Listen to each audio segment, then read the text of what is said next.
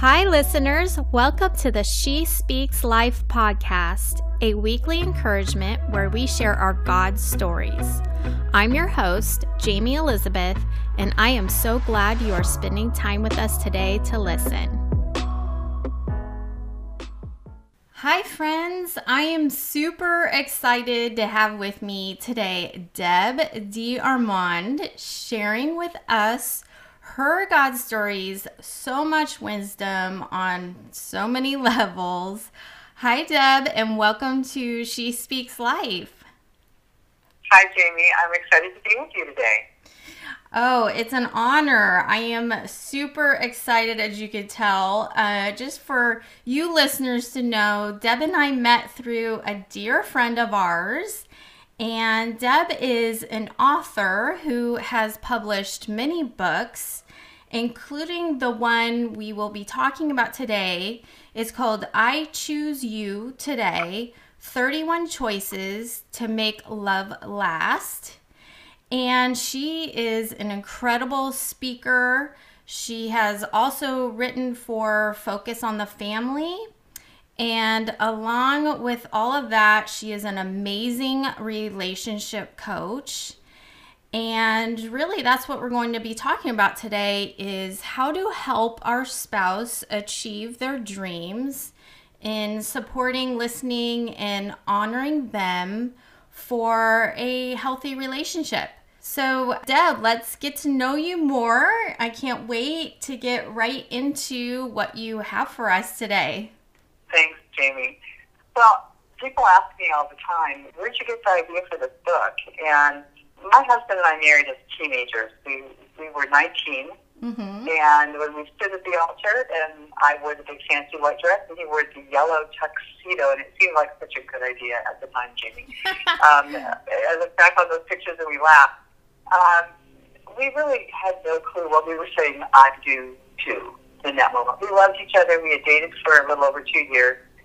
Both loved Jesus and really had no clue what life, love, and marriage would require of us.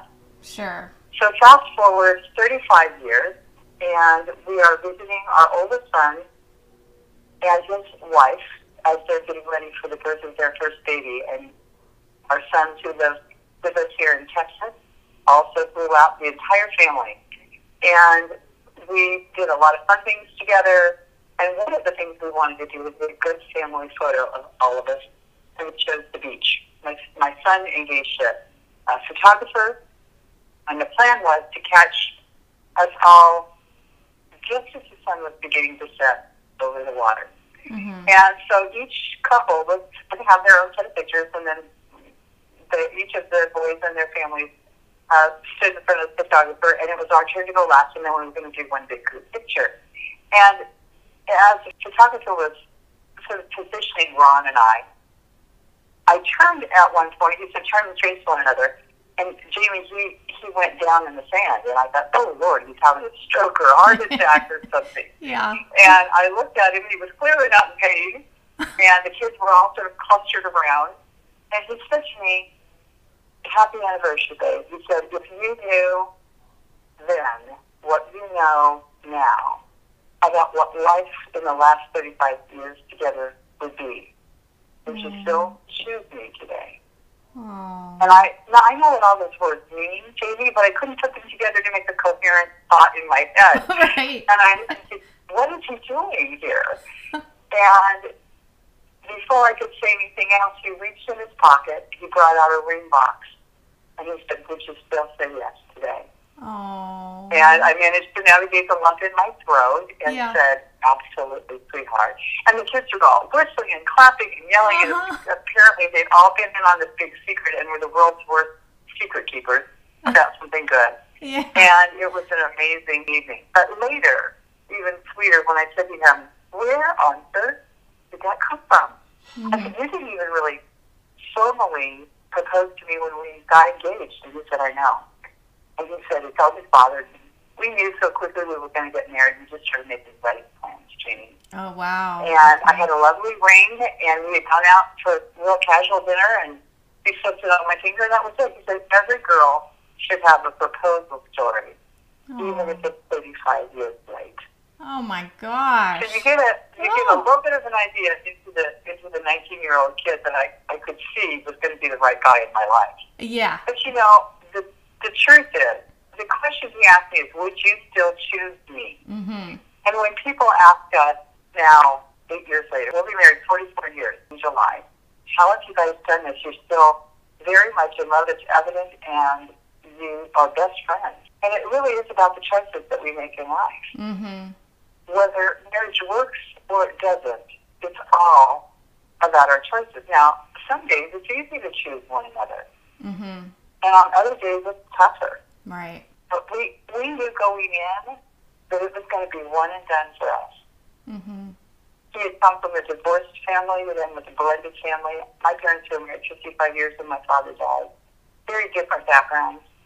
But we had committed to Jesus going in. Mm-hmm. Whatever it took, we would choose him first, and that we would always choose one another.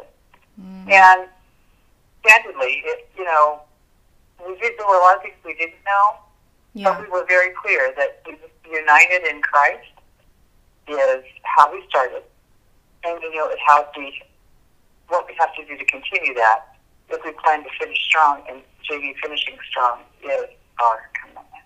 Yeah, so that's good. where the idea of choice came in for us. Mm-hmm. Yeah, with our marriage, we set the foundation first with God, and when you seek first the kingdom, everything else shall follow. I can relate to that in marrying my high school sweetheart, but I love that you said you don't know what you're getting yourself into. No. Yeah. No. You really don't. Nobody thinks about crying babies at 3 o'clock in the morning and layoffs or unexpected job loss and all of the things that are natural every day, and most couples encounter them along the way. Right. But I think one of the things that we've come to understand, especially now, not much for us 40 plus years ago, but we see a lot more couples spending more time, energy, and money on the wedding and the wedding plan than planning for the marriage. Yeah. Weddings are big business these days, Jimmy. Mm-hmm. And if we're going to have a real life in Christ, that's the fancy favors at the wedding and the right entrees at the dinner and the perfect cake and all that stuff might make a lovely day, but it won't build a life. Right. It's not, if that's where the focus is in, it won't build a life. Mm. And we also, just like you said a moment ago, that when we choose him first, all those things are added to us. And we believe that the Word of God has to be the blueprint for the life of the believer. Mm-hmm. And so much of what we say informs what we think and ultimately how we act. There's a great scripture in the 3rd chapter of James, verse 5, and I love the Message translation. Mm-hmm. And it says, James tells us that a word out of your mouth may seem of no account, but it can accomplish nearly anything or destroy it. Mm-hmm. So we can create life with it, or we can speak death over a relationship, over a marriage, over love. Yeah. And so minding our mouth and making choices that really support us and support our life together is so critical.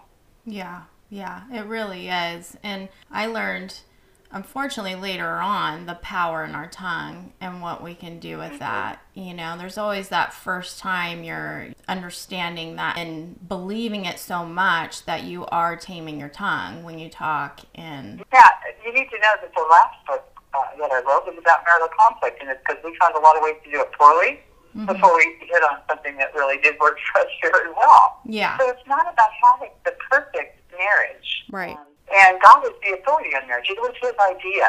And so one of the quotes that I included in the Bible is that when everything else fails, read the instructions. Well, for those of us who follow Jesus, that would be called the Bible, and it's readily available.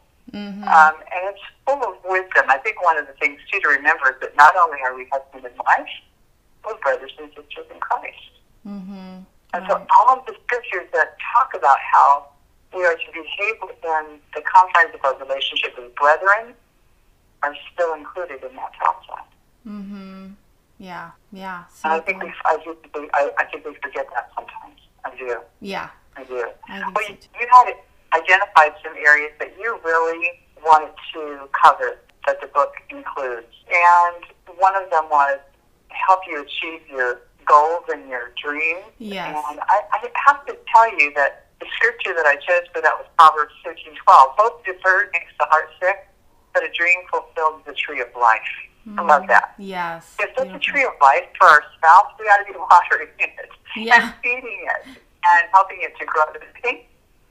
Yeah.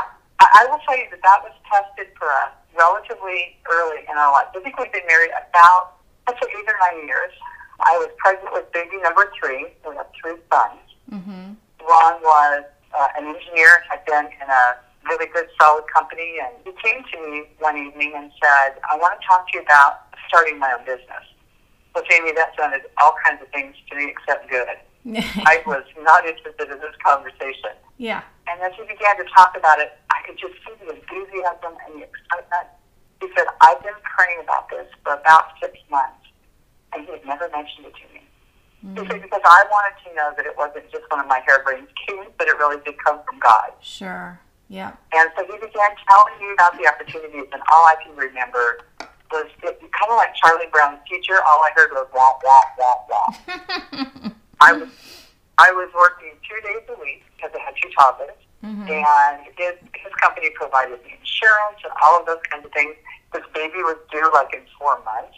Right. And I just put up all kinds of stop signs. Yeah, and I think especially when we're expecting a child, we're in nest mode. Yeah. We want security. Yeah, well, that's true. It's true. Yeah. That is so true. Yeah. It's absolutely true. And now that you say that, it reminds me of the fact that when we were pregnant with our first, he had a job promotion opportunity and ended up leaving the state. And I just said to him, I really feel like I want to be close to my family for this first baby. We know nobody in Oregon. And he never argued with me. He never kind of made the case. He just said, if that's what we need to do, then that's what we'll do. Something else will come along. So he had already deferred to me one time for opportunity. And so I did what all girls do. I called my best friend and complained to her about it. And she let me kind of vent for a few minutes. And then she said, yeah, this is a field he's become kind of an expert in. He's been written up in some fairly prominent papers. I think that if you don't do this, you're going to regret it. And he'll never do it without your agreement. Yeah. And so we sat down together, and I asked him to tell me more about it. And, you know, he really did have a plan, Jamie. It wasn't just an idea. And I shared with him the things I thought were obstacles. And so I said, here are a couple of things that I need. And you're right, it was around security. You hit it right on the nose. And one of them was to have a certain amount of money in the bank before we did this. And when we were done, he said, I can totally own that. You can do it. And now it was our list to be prepared, not my list, but he had to fulfill. He embraced it. And we prayed over it, and we began to see God checking things off that list. And I began to catch that enthusiasm. Right. And pretty soon it was our goal, not his. When you work together with somebody that you love to remove obstacles and you overcome those things that you thought were barriers to getting where you wanted to go, even when it's primarily one person's dream, well, that makes it an exciting joint venture. And that's what it became. Yeah, yeah. And it was the best, one of the best decisions we ever made, ever in our life. So good. So good. Well, I have a husband who has had lots of plans and dreams. Definitely more of a dreamer, that entrepreneur spirit. Yeah. So yeah. I can relate to hearing the enthusiasm, me going through the, you know, well, what about this? What about that? Going through the checklist, more practical. Yep. But when all's said and done, we come together as a team. Yeah.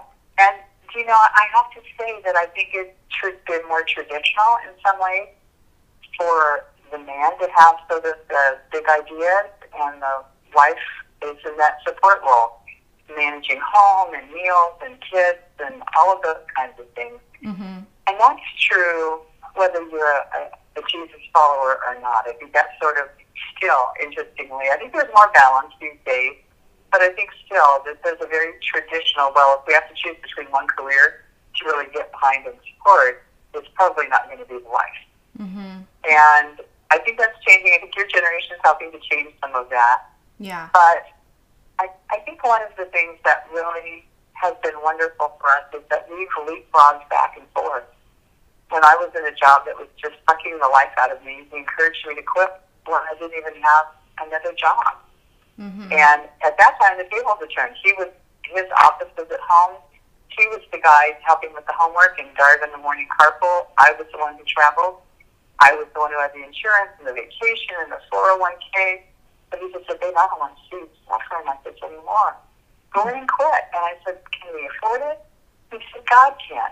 And he said, this just isn't working. Mm-hmm. And he supported me completely. And then my teenage son was a little concerned. He put his head in his hands and said, great, now nobody around here has a real job because his dad worked from home. But our kids have done that too, like that concerned. How's this going to affect me? Yeah, concerned look gets darted our way, and then I catch myself. Oh gosh, maybe we should be having this conversation behind closed doors. Yep. But yeah. Yep.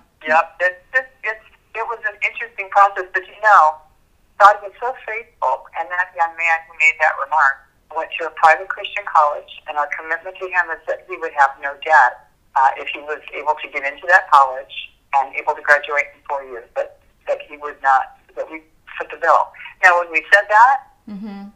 we had to trust God for that, and every single bit, because they're willing to break that up in 8 nice even payments for you, JP. Yeah. And we paid tuition books and dorm, and he was responsible for his car and his car insurance and his spending money. And when he walked across that stage, it was a joint success. And he said, it was one of the most empowering things that he ever learned from us. Wow. That God told us to do that. We did that. I would never have come up with that plan. Right. But when God said, no, I don't want any debt attached to this. And if you could have convinced me we'd come up with nearly $30,000 extra for 4 years in a row, I'd have laughed. Yeah. But God's pockets are deep, and His word is true. What He orders, He pays for. It's a big deal. I mean, It really is. But it was a great experience. A little scary. It wasn't the carousel where the ride is predictable, like where the horse is heading. It was more like Mr. Toad's Wild Ride. You never knew where you were going to careen next. But life with God is an adventure, and sometimes I could use a little less adventure. But he honors His word, and that takes me to sort of that next one on the list. It really, I think, syncs up with helping your loved one achieve their dreams, and that's choosing to honor one another. Mm-hmm. Honor is taking a beating these days. There's not a lot of extra honor to go around. Certainly, if you read Facebook, you're pretty convinced that it's swirling the drain. Mm-hmm. People find it impossible to say, well, I disagree with you, but I can respect you, and so I'll honor your opinion, even though I don't share it. That they feel like they've come and gone. Right. Sort of the banner verse for this one was from Romans 12:10, and it's not specifically to married people, but it's to brethren. Love each other like members of your family. Be the best at showing honor to each other. Mm-hmm. Honor is an interesting thing. Let me ask you, how do you know when you've been honored by your husband?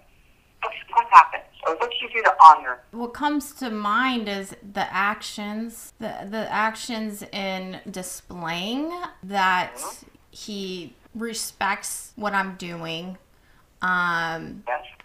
supporting what I'm doing. Yeah, I would say definitely say it's displayed in action, showing love.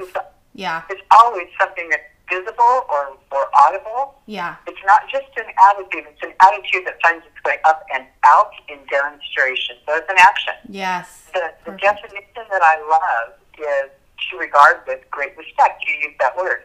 To acknowledge or commend in either public or in private. Mm-hmm. And words that kind of describe honor are compliment or credit. When you hear someone accept an award and they credit a friend or a spouse or their parents for all that they did to help them be successful. It's praise, it's applaud, it's cheer and congratulate. It's all those kinds of things. And when we honor one another, we create an environment in our marriage that breeds trust, patience, and here's the good one, intimacy. Because you feel seen. Yes. You feel seen. And you recognize, wow, I didn't realize you were paying attention some of that time. Right. When I was locked away in that office pounding out the book on the computer, or when you were spending so much time on those nights and then when we went to church, all these men who came up and said to me, Deb, thanks so much for lending us your husband for 5 full days. You can't believe the change that he's helped bring about in my life. Wow. Yeah. I would not have known about those things. And it bred an honor around not being impatient or frustrated. When he said, hey, babe, I signed up for the June quest, and I'm going to be gone for 5 days. Mm-hmm. I know what that's bringing, and I can brag on him and say, you go. This is something God blessed you in. Right. And Right. so it's honoring not just what they do, but who they are. Yeah. A lot of acknowledgement in life comes to us for what we've accomplished. And it's just as significant. And we know this with our children, right? When they behave well, when they're polite, when they've said, I'm really sorry, I should not have done that, would you forgive me? And they're 8 years old, you go, oh, thank you, Lord, we're doing something right here. Yeah. And it's for who they're becoming. Right. It's who they're choosing to be. Yeah. So awesome. So awesome. It just reminds me of when my husband, I'm like I'll overhear him talking with somebody on the phone or, his friends, and some things that he has seen in me, like what I do with prayer in the last year. God has really told me to pray right here, right now with that person. So after hearing me do that, it's like an honorable thing to hear him wanting to repeat that. And what was funny was I had no idea that he was noticing that, like that he saw that, until he told me that you made a big impact on my prayer life and and how I respond to my friends now. Instead of saying, oh, I'll be praying for you, I reach out, put a hand on the guy's shoulder, and now pray with them right then and there because of what, God has done through me. So that came to mind when you were talking about honoring, and it's being seen. I love that. That's so good. Honor is an interesting concept, and it's not always even based on the personal relationship. We may honor someone that we admire in ministry. We may honor someone that is a renowned artist or author or musician. We do it based on not a personal relationship, but it's for what they do. It's for the role that they fill. Mm-hmm. And God calls us to so much higher a standard in marriage than that, because it's not another relationship on the planet, Jamie, where we know each other so intimately. Right. And that's a really good thing. The mystery that existed in courtship for believers is it disappears after a few years of marriage because the spouse really knows who we are. Mm-hmm.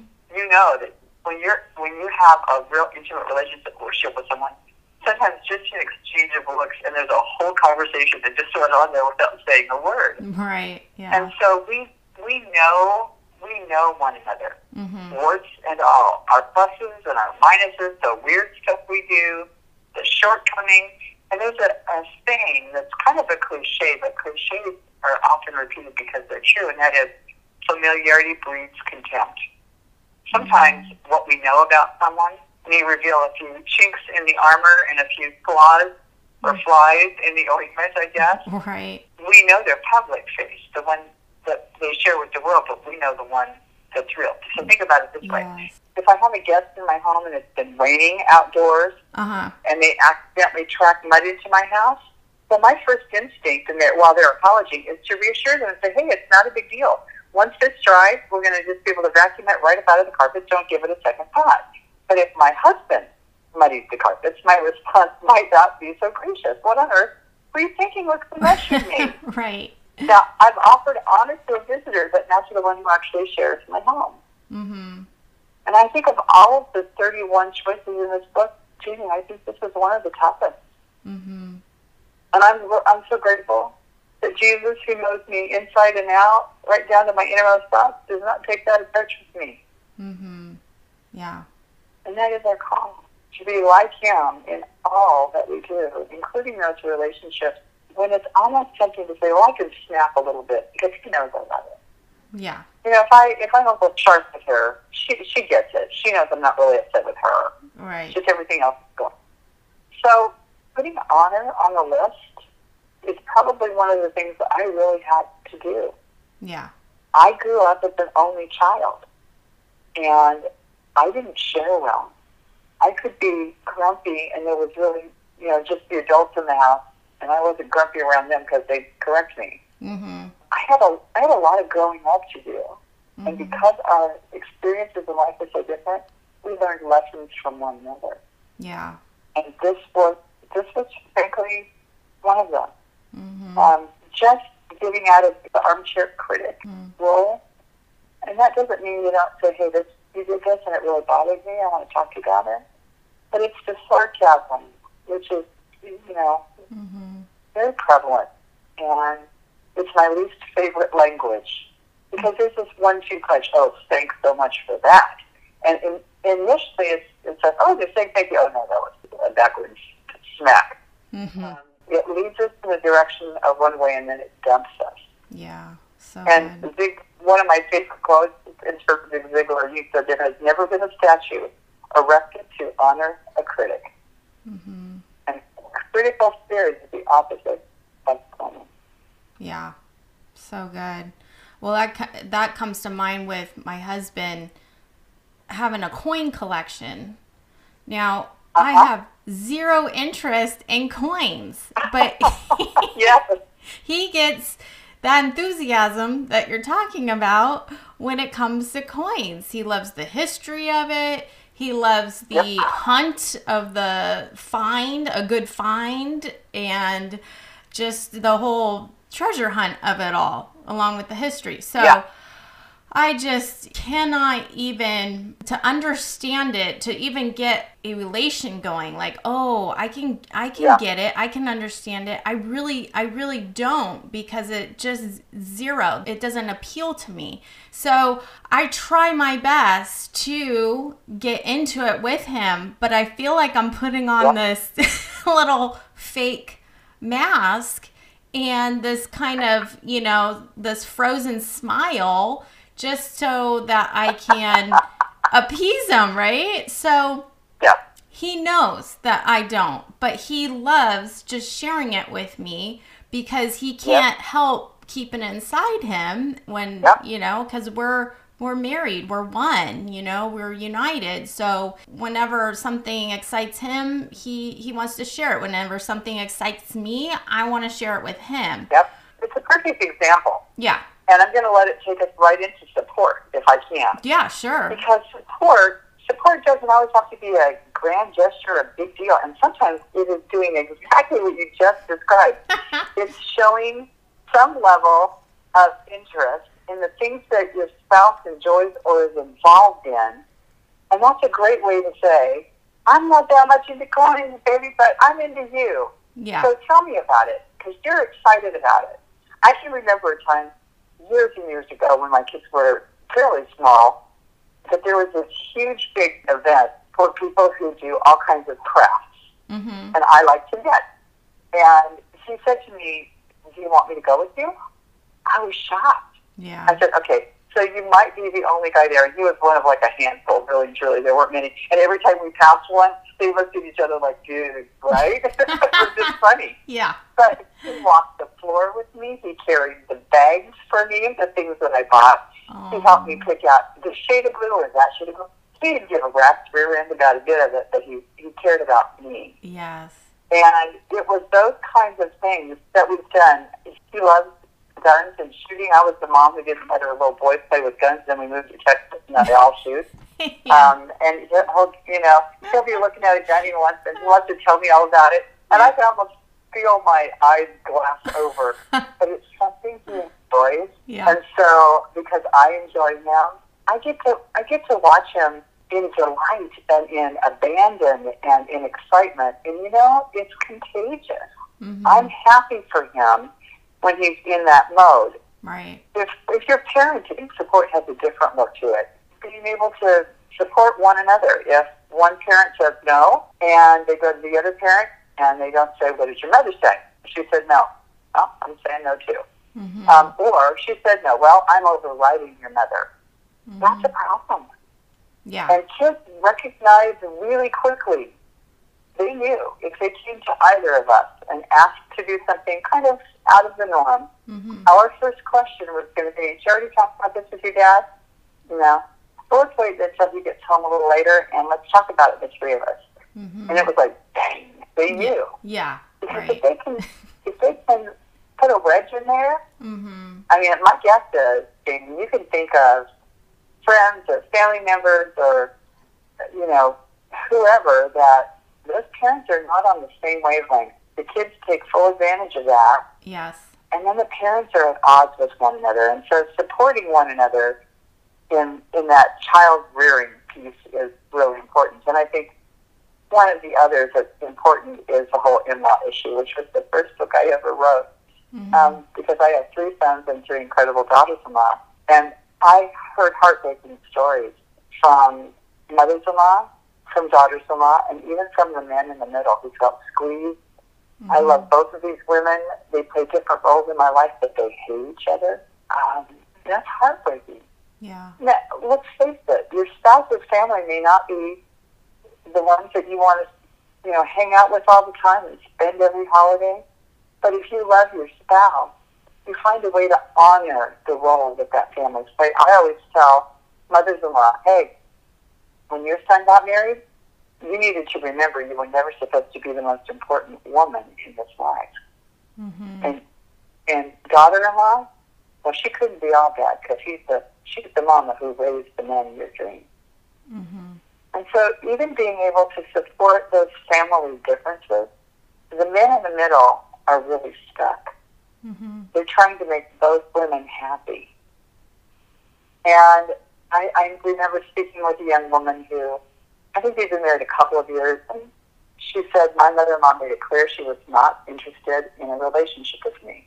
She had been a single mom, had raised this one child, one young man, by herself, mm-hmm. and she was not happy that he had chosen another woman to take first place in his life. Yeah. And she was not, the daughter-in-law was not bitter, she was just sad. Mm. And when her mother-in-law would invite just her husband for dinner, she said, you know what, go ahead and go. It's okay, I'm fine. Mm-hmm. And she was supporting him, but about a year in the marriage, she said, you know, I've made it real clear to her that we're a package deal. Yeah. And if you're not invited, I told her, I'm not willing to come. Yeah. So he then supported her. And it took a while, Jamie, mm-hmm. but they really did come together as a family. So good. So there's a lot of different ways to provide support for one another. Mm-hmm. Sometimes it's just helping that person you love process maybe, I don't know, painful criticism or feedback that happened from a friend or at work and say, you know, I'm so sorry that you're upset about this. And you want to kind of talk it through. It may be encouraging your spouse to pursue an interest or mm-hmm. a new venture. And certainly when our spouses lose either a friend or a family member, that's really the time to come up and just really, you know, like Aaron did, hold Moses' arms up because he was weary and couldn't do it any longer. Sometimes just our physical presence. But support is also speaking the truth in love. Yeah. And when we share an upset that's happened with a friend or at work or family, sometimes it's so tempting just to say, well, clearly, you know, they're crazy. They don't know what they're talking about. But I'm grateful for the times that my husband has said, well, let's turn the tables a little. How would you feel if that had happened to you if the roles were reversed? Mm-hmm. That's support. Yeah. Does it feel like support in the moment, Jamie? Right. Because I really want him to tell me I'm right and they're wrong. Yeah, you're like, which side are you on? That's not godly support. Yes, that's right. That's exactly right. Right. So lots of different ways to provide support for one another. And I love Ecclesiastes 4:9. The New Living Translation says, 2 people are better off than one, for they can help each other succeed. And that's really what it takes. Yeah. Can you imagine doing life without your better half? No, that verse is definitely just such a foundational part in our marriage. I when he's in the dumps, and a negative and losing hope, I'm there to pull him up and get him through, and then vice versa. If I'm going through my stuff, he's there to support and encourage me. So, yeah. Absolutely. Love that. But it's interesting, the word, the Bible tells us that men and women are to leave their mothers and fathers and cleave to one another. And I got very interested in the word cleave when I was writing the first book about in-laws. Mm-hmm. And it means to glue or adhere to in such a manner that pulling it apart would destroy both of the pieces. Yes. It's never meant to come apart. Right. And that it's in that joined strength, that joined support, we're able to navigate. Mm-hmm. That we can stay upright sometimes through really difficult circumstances. Mm-hmm. And when you sow that kind of support, you always get it returned, almost always in a godly, Christ-focused marriage. Yeah.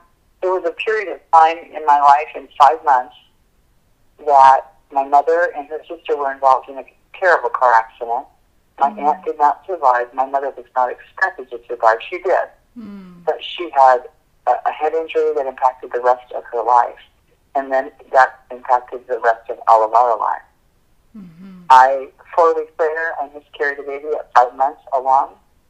My brother's 18-year marriage broke up and he attempted suicide. Oh, wow. My husband was an absolute rock. And it's funny, someone said to us, probably a year later, I just kept thinking, oh, not another thing. These folks are going to just fall apart. And she said, I just watched you get up every day, put one foot in front of the other, do what needed to be done, and still praise God. Yeah. And truthfully, I never stopped to consider the cumulative impact until she said that to me. Mm-hmm. After we had gone through the worst of it. And Ron and I talked about it, and he said, well, on days that you were down, I had to carry you. And on days that I was down, you carried me, and you got through it. Yeah. It was that simple. We knew we couldn't both go down at once.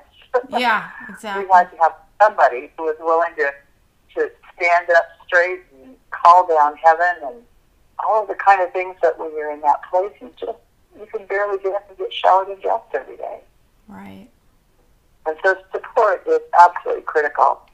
And the last one of these that we'll touch on quickly is if you're going to do all of these things, if you're going to help support your spouse, if you're going to help them achieve their goals, if you're going to support them, you have to learn how to be a really good listener. God gave us 2 ears, 1 mouth. Yeah. Maybe the indication he thought we should talk only half as often as we listen. Yeah. There's a lesson there as well. But Isaiah 42:20 says you hear with your ears, but you don't really listen. Because hearing happens with your ears, and you listen from your heart and your head. Yeah. It takes place in different zones, if you will. Yeah.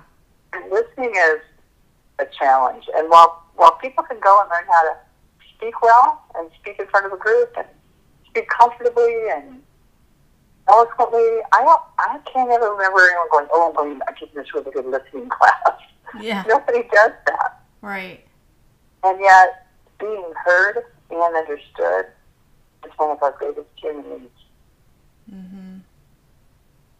We can hear, I can sit in a room where there's a conversation going on to my left, the television is on to my right, and I'm hearing all of that, but the person I'm speaking to is the one I'm genuinely listening to, because listening is always a choice. And if the background noise gets too overwhelming, then we can move.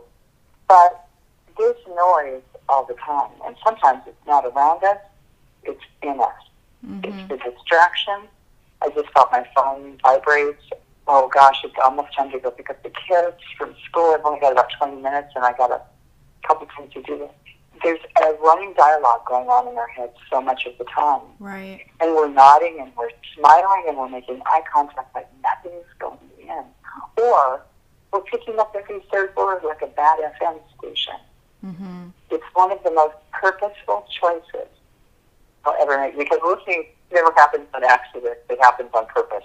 Yeah. because the listener is invested in the life of the talker. It's an investment to really give someone your undivided focus and attention. And we live in a very noisy world. So A good. very noisy world. Yeah. Yeah. Yeah. Listening happens as a matter of choice.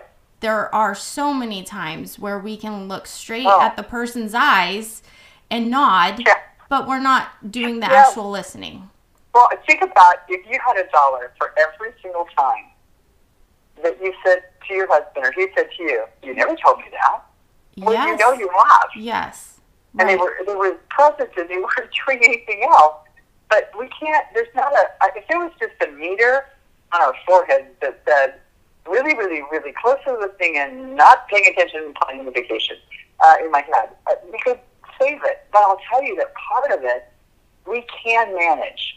And that comes around to choosing the time to have the conversation, especially if it's a significant one. Right. You know, Ron worked from home, and he juggled the 3 boys, and he was also on tap to get my mom to the doctor's appointments and the hairdresser midweek, and frankly, if she had to choose between us, I'd have been at the curb. She fell in love with my husband, and never started going back.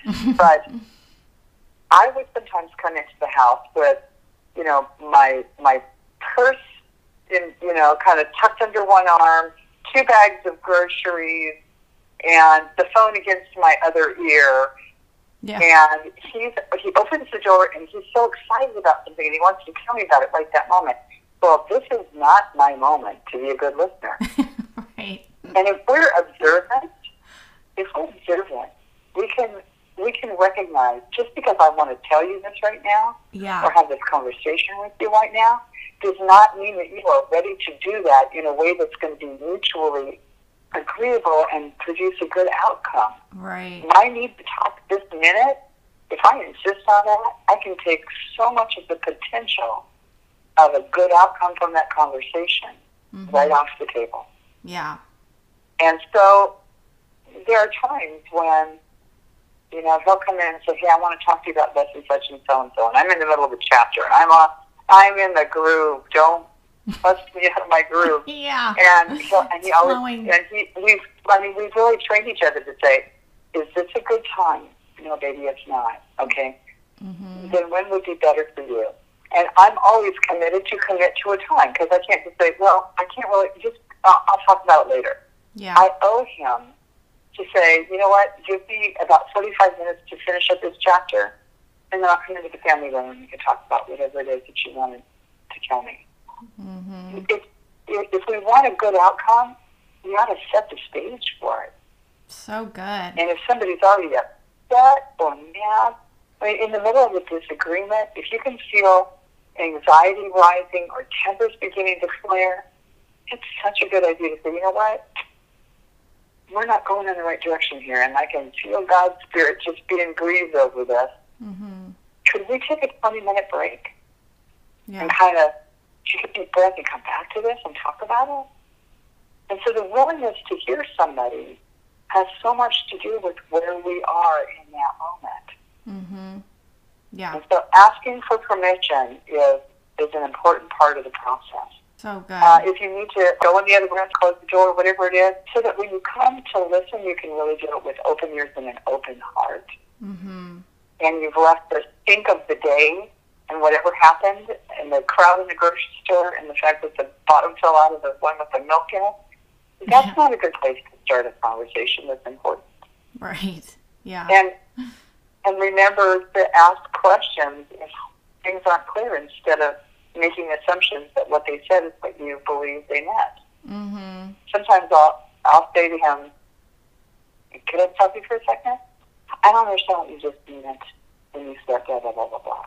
And he'll explain it to me. It's like, "Oh, okay." And I can't even tell you how many times I say, "That is not what I thought you were saying at all." I'm glad I asked for clarification.